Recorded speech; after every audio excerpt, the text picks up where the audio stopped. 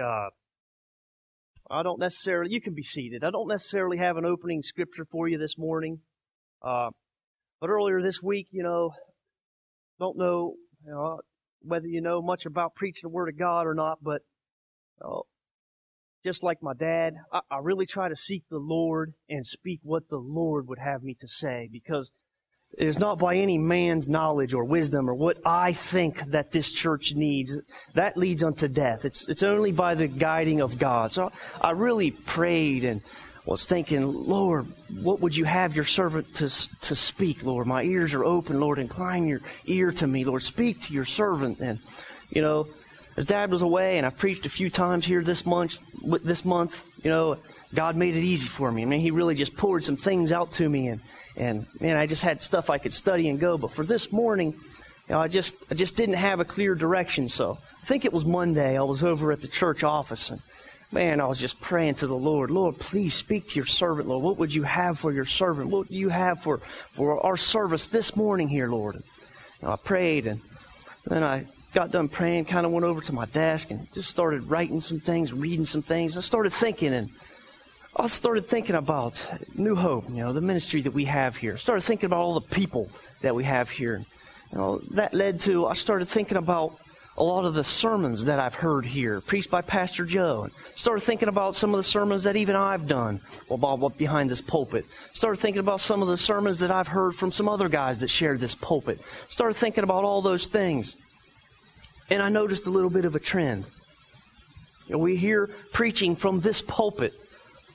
We hear preaching on things. You always hear Pastor Joe talking about sin. You always hear Pastor Joe talking about repentance. You always hear Pastor Joe talking about end-time persecution is coming. Last week, you heard me talk a little bit about the straight and narrow path. You always hear Pastor Joe's always harping on us about being filled with the Holy Ghost, being baptized with the Holy Spirit. He's always talking about that. Pastor Joe's always telling us about serving the Lord, serving our God. He's always talking about that. You'll hear people behind this pulpit even talking about things like self-denial. You'll hear people talking about repentance. You'll hear people behind this pulpit talking about serving God, repenting of your sins, taking up your cross. Pastor's always telling us to seek the Lord, isn't he? He's always telling us to pray, to search for answers from God. Bruce, when he comes and preaches, he's always telling us to know our Word, always telling us to read it and know and be familiar with this. He's always telling us things like that. Pastor Joe's even gone so far as to require us to fast every now and again. On Wednesdays, sometimes a pastor said, now remember, this is the day we're going to fast. We hear things like fasting coming from this pulpit.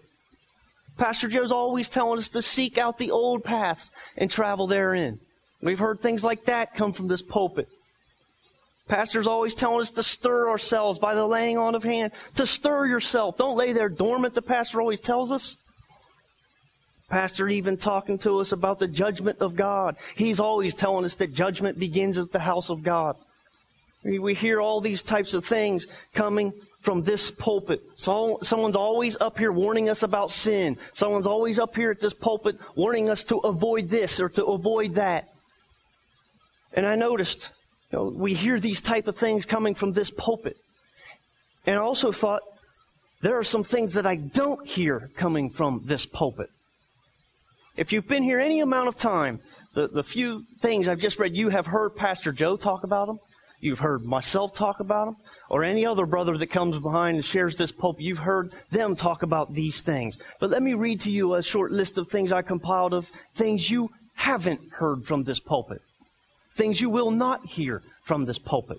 Things like how to be a better you, how to be a better person, living the good life, how to be successful, being happy and blessed, thinking positively, maximizing yourself, being prosperous or a healthy lifestyle, being motivated. You don't hear Pastor talking about these types of things. Or how to grow your business the Christian way. You don't hear him talking about those types of things.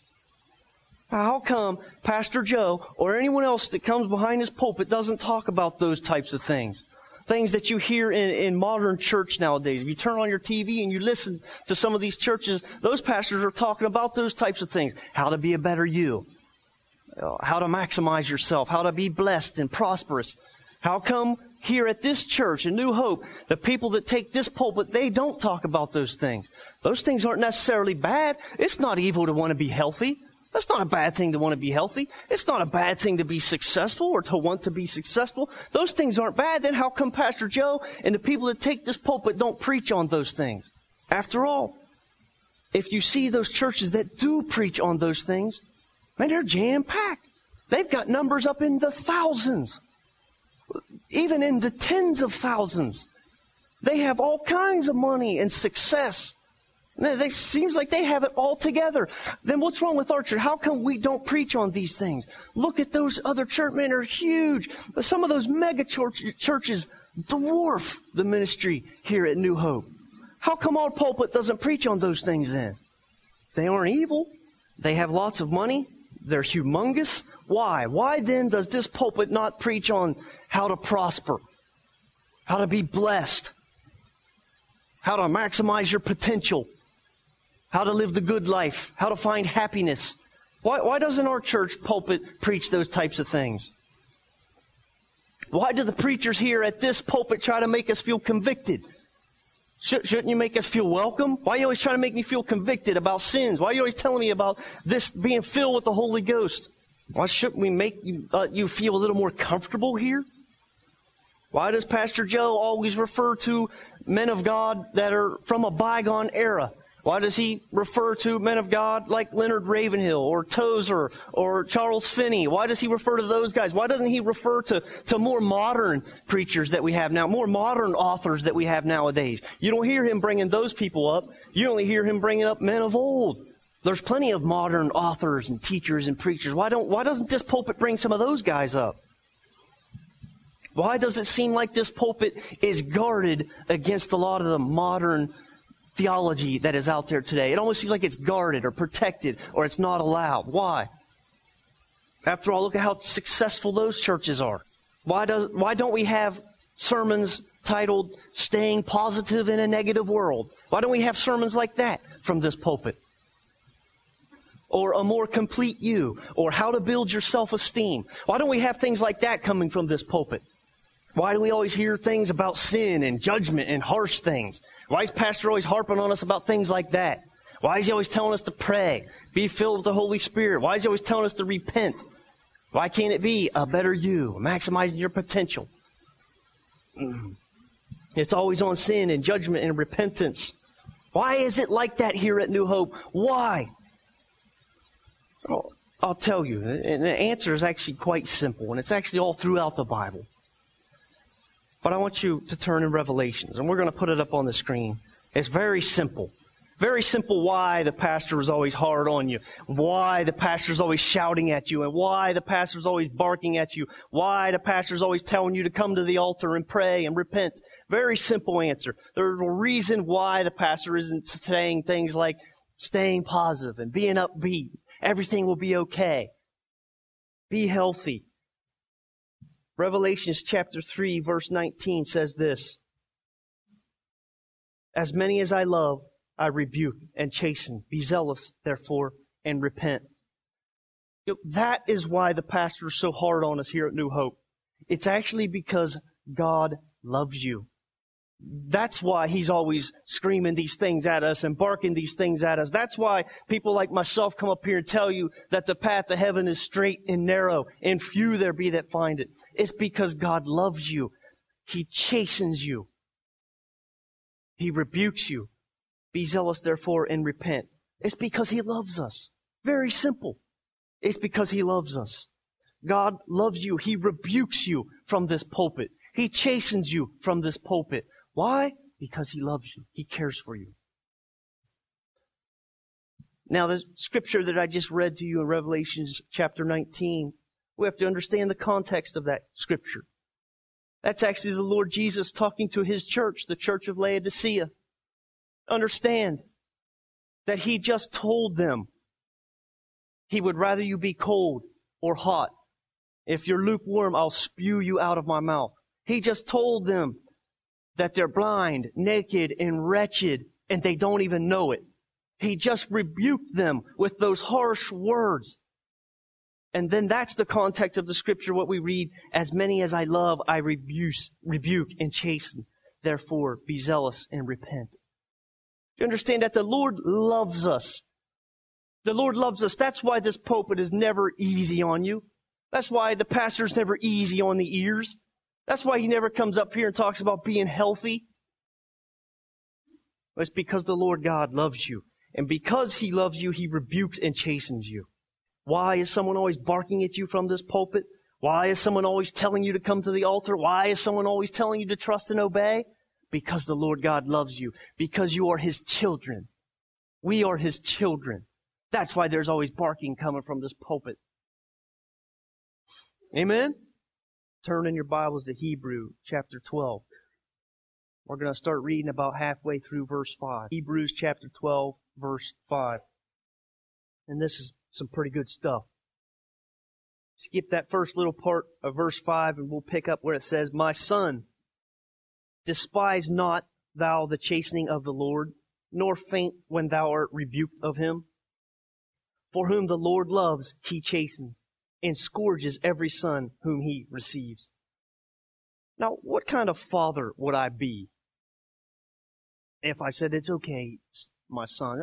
I have two, most of you know, probably all of you know, I got two young boys, a 10-year-old and one about to be 8 years old in February.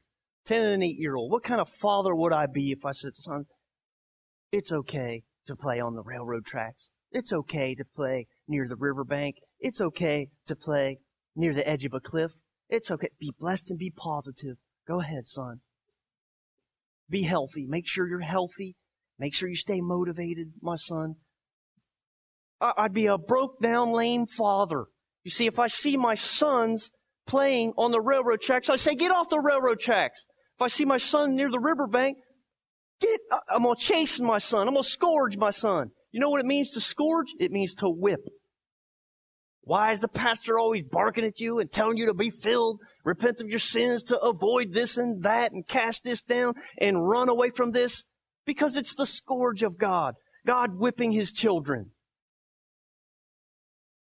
What would happen if I told my son, just stay positive? He's going to run right back to the riverbank. He's going to run right back there. With no chastening, with no scourging, he's going to go right back to doing what I just suggested he not do. Amen? My youngest son sinks like a rock. I don't know what it is about the boy. He is not very buoyant. He cannot swim good. Me and Luke, we can swim. Shannon and Isaac cannot swim. If I saw him playing by the riverbank, I would go and snag him up. And I would scourge him. Because I hate him? Because I dislike him? No. Because I love my son and I don't want him to fall in the riverbank, in the river, and be swept away. So I scourge my son. That's the whole purpose of why this pulpit here at New Hope Church scourges the people. Because God loves you. He cares about you. Despise not thou the chastening of the Lord, nor faint when thou art rebuked of Him. For whom the Lord loves, He chastens, and scourges every son whom He receives. I scourge my sons. I whip my sons because I love them. So if you're wondering why Pastor Joe's always yelling at you, why Pastor Joe's always barking, why Pastor Joe is saying this and that and avoid it, it's because the Lord, through Him, loves His people. He loves His children. The Lord scourges you. He whips you. He barks at you. He tells you to avoid this. He tells you to run from that because the Lord loves us. Why? Because you are His sons and His daughters. We are His people. Let's keep reading in Hebrews. Hebrews chapter 12, verse 7. We'll pick back up there. For if ye endure chastening, God deals with you as with sons. For what son is he whom the Father chastens not? But if ye be without chastisement, whereof all are partakers, then are ye illegitimate and not sons. Furthermore, we have had fathers of our flesh which corrected us, and we gave them reverence. Shall we not much rather be in subjection unto the Father of spirits and live? Now listen, when I was a kid and my dad scourged me, man, I was crying before he ever even got to me. Before he ever even took a hit swing at me, I was already crying. And he used to tell me, this hurts me more than it hurts you, son, which I always thought was a big load. This is going to hurt me more than it hurts you. You know, I find myself, I've said that to my own sons. And I'm sure they think it's a big load when I say it to them. But now that I'm older and I look back on my dad when he used to do that to me, I see that it was because he loved me. My dad chastened me because he loved me. He scourged me and whipped me. And because of that, I reverence my father. Still, even to this day, I reverence my father. You don't hear me, if you hang out with me at all, you don't hear me ever say, hey, Ruth, fix me a sandwich. Ruth, I'm going to stop by and get something to eat. I don't ever call my mom Ruth. Never. Why? Because my memory takes me back to those days when my father scourged me. See, my memory carries me back to those days. The Bible says furthermore, we have had fathers of our flesh which corrected us, and we gave them reverence. I still reverence my dad. My dad's got bad knees nowadays. Already had one knee surgery. Can't get around like he used to. Not as strong as he used to be. A lot of times I can hit a golf ball farther than my dad can nowadays. But I still reverence my father because my memory takes me back to those days when he scourged me. Because he loved me. Because my father loved me. He did that to me. And I still have reverence to him. How much more so? Now, if all that carries over still today, my dad's 64 or 65, I still reverence my dad. Still to this day. The Bible says, how much more so if it be the Father above? If God's the one standing there with the whip in his hand, with the scourge in his hand, how much more so should we reverence him than just our earthly fathers, the Word is saying. Back to verse 7, it says, if ye endure chastening. So many people nowadays don't want to endure chastening. Look at how crowded those churches we were talking about earlier they are. Tens of thousands of people go to those churches. Why? Because people don't like to endure chastening nowadays. People don't like to hear rebukes. People don't like to hear you're a sinner. People don't like to hear you need to repent. People don't want to be told you need to avoid that. People don't want to hear those things anymore. That's why you see tens of thousands of people flocking to churches that preach things like how to be a better you, how to maximize your potential. Still won't call my mom Ruth. I know we have lots of parents in here, lots of young children in here. You fathers, I'm telling you, I don't know what it is, but us boys, we aren't that afraid of mom. We know mom's scourging doesn't hurt that bad. I remember my mom used to paddle me. Sometimes I would fake cry, hoping that they thought that was punishment enough so that my dad wouldn't get me. Do you understand? This is why scourging comes from this pulpit. Because we are his children and we go astray. Do we not? All sheep, we scatter, we go astray, we go every which way, we turn to the left and to the right. That is why this pulpit does not preach these modern, new age Christian doctrine. That is why this pulpit will never preach those things. Never. I hope that doesn't disappoint you. How much more so should we reverence God our Father if He's the one standing there with the paddle? Let's keep reading. Hebrews chapter 12, verse 10. For they verily for a few days chastened us after their own pleasure, but He for our profit, that we might be partakers of His holiness. Now listen, verse 11. Now no chastening for the present seems to be joyous, but grievous. Nevertheless, afterwards it yields the peaceable fruit of righteousness unto them which are exercised thereby. It is never. The Bible says it's not joyful, it's grievous when you're rebuked, when you're reproved. It's grievous. It is never a good thing when some pastor tells you you're a sinful wretch who needs to repent. Never is it fun. Never is it, oh, that's great. Never is it encouraging. It's not. It's grievous, the Bible says. Now, no chastening for the present seems to be joyous, but grievous. No one's going to come congratulate pastor when he tells you you deserve hell from this pulpit.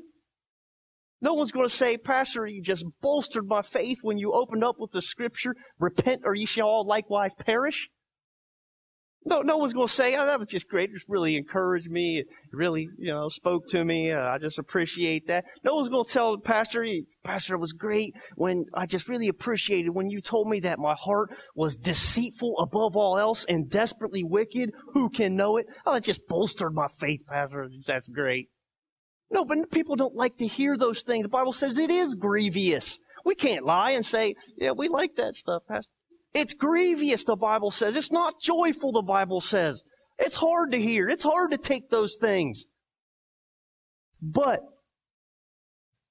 I'll tell you what, it's so much easier for a pastor to come and to tickle your ears and to pat you on the back and tell you to be healthy, how to be motivated, be positive, and everything's going to be okay. We probably start attracting all kinds of new people. It's so much easier to preach those types of sermons. Well, we get tons of people in here. Prosperity. We start preaching prosperity in here, I bet you we'll get a lot of folks. Living life to the fullest, being empowered, taking what's yours. Preach those types of things. And people, that's great, Pastor. I want to hear, how can I get some more money? How can I be prosperous? Our flesh loves those types of things. But those kinds of sermons preached from those kinds of preachers do not yield the peaceable fruit of righteousness. They do not. Only the scourging, only the rebuke, only the chastisement from God yields peaceable fruit of righteousness. Is that not what God's trying to get out of us anyway? He's trying to get some form of glory out of us towards Him. He's trying to get some type of fruit, trying to get us to bear fruit that glorifies Him. That's why we're here in the first place, is to get glory, for us to give God glory. That's the whole point of this thing. It is not to be healthy and motivated and happy, and that is not it. He's trying to get us to yield some type of fruit of righteousness, ultimately trying to get us to give Him glory and to bear Him fruit. Why do we even have this Bible? You look at this Bible that you got. People are always just telling us from this pulpit, you better know your Bible, you better read your Bible, you better be obedient to this Bible. Why do we have this thing? If you look at 2 Timothy 3:16, I'll tell you why we have this Bible, why we have this book with all these words in it from God. Here's why we have it.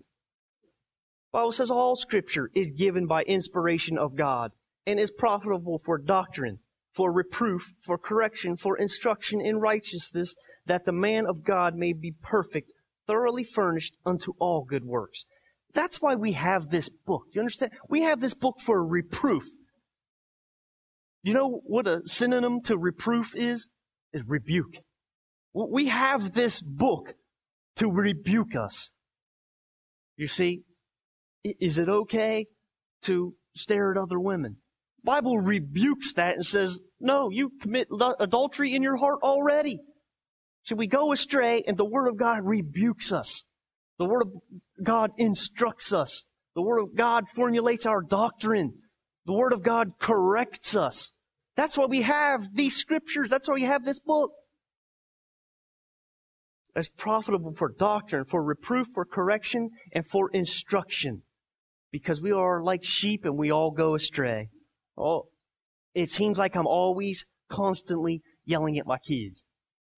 Constantly yelling at them more than I even talk to them, it seems like. Always yelling at them. But it is because I love them. I'm trying to make these two young men grow up to be men of God, who are respectful, polite, reverence the Word. That's what I'm trying to do here. That's why I'm scourging my sons. That's why I yell at my sons. My wife and I look at each other sometimes after a particularly rough day, and we feel bad sometimes. We're always yelling at them. We're always paddling them. You feel bad sometimes. I don't know if you're a parent, you've ever felt that way. Like you're always yelling at your kids. Some of you parents with little babies, man, sometimes I envy you guys. They're so cute and cuddly. Makes me want another one, but I don't have another one. Because I know what happens to them when they get older. You wait for them little babies when they turn, they start to learn to talk back to you. They start to do more than just say, no. And they talk back. They get mouthy with you sometimes. I'm constantly yelling at them. Why? That is exactly why the pastor's constantly yelling at us. Why someone's up here constantly telling us, come to the altar. Why someone's constantly telling us, repent. It's the same difference as with my own children that it is here. We are God's children.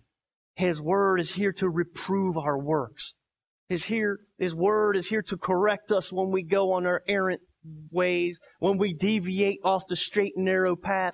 That's why we have this word. That's why the pastor's always up here thundering these things down on us. That's why he is not patting you on the back, telling you everything's going to be okay. That's why he doesn't focus on things like being healthy. That's why he doesn't focus on things like being motivated and self-esteem and this and that. That's why he doesn't point to these modern authors. It's because those things do not yield what God wants us to yield. The peaceable fruits of righteousness. God is constantly reproving us, constantly correcting us, constantly instructing us. Constantly. I thank God that we have a pastor that cares enough not to just tickle our ears and not to just pat us on the back. Well, some of the things that we hear from this pulpit, they aren't fun to hear. They aren't. But those things will produce fruit in us. They'll produce, the hard word of God produces things in us. Fruit that glorifies our God. If we look at the Bible, okay, this whole entire Bible, we have an Old Testament and we have a New Testament. I think we can all agree that there is one focal point. There's one main focal point in the entire Bible, and that is Jesus Christ. Amen? The Old Testament prophesies about Him, and the New Testament pretty much is about Him. The focal point is Jesus Christ. So if it's Jesus Christ, He's the main focus of this Word, the whole Bible, we probably better know what it is that His message was. Amen? He's the main focal point. We better know His message. What it is that Jesus is saying to us. He's the main focus. He's what it's all about. What is it that He told us? Okay, is it to be healthy or to be motivated or to find happiness? What is Jesus' message to us?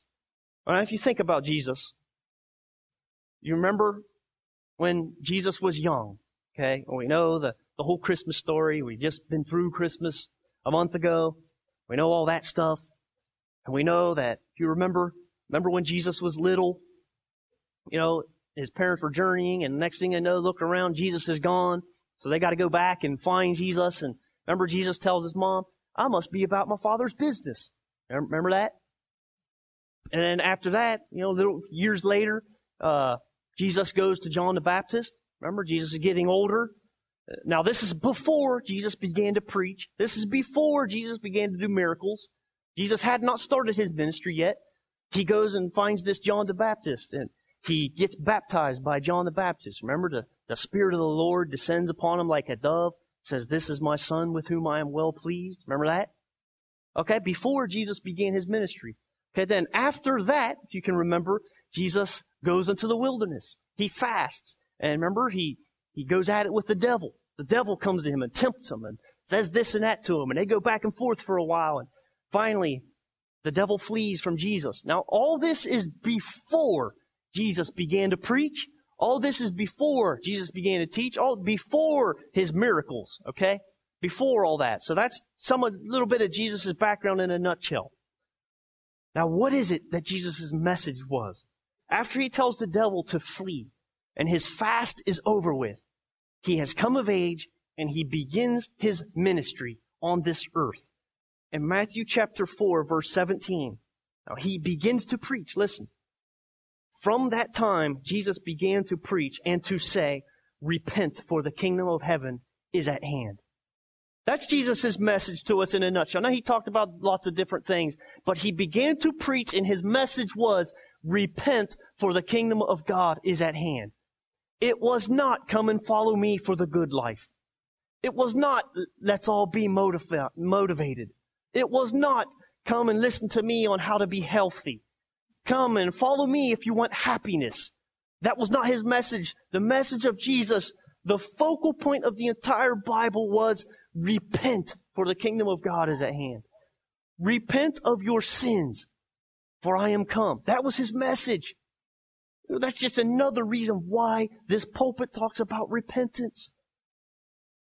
You understand that? That's why we avoid those topics of modern theology.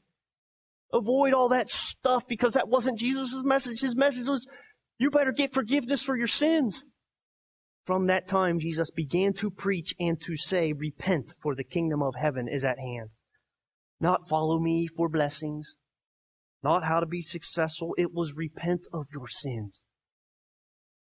Maybe that's why this pulpit's always telling you, come to the altar to get forgiveness. Ask God for forgiveness. Ask God to cleanse you of your sins. Ask God to make you white as snow. Maybe that's why we avoid those other new things. Another reason that rebuke and chastisement come from this pulpit. If you have any little bit of knowledge about this Word of God, any general knowledge about the Word of God, and I don't mean to burst your bubble, but you will notice, if you know anything about the Word, you'll notice that it is not about self. Understand that? It's not about you, and it's not about me. It's actually quite the opposite of that. This whole thing is not about me. This whole thing is not about you.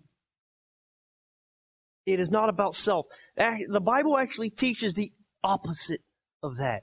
The Lord Jesus taught us to deny ourselves. You see, all these modern things that people preach about being healthy, and those are things about self. Being motivated, that's about self. Being big self-esteem or whatever it is they talk, they're all messages to the self. Jesus taught us to be meek, to be clothed in humility. The New Testament actually tells us to esteem others better than ourselves.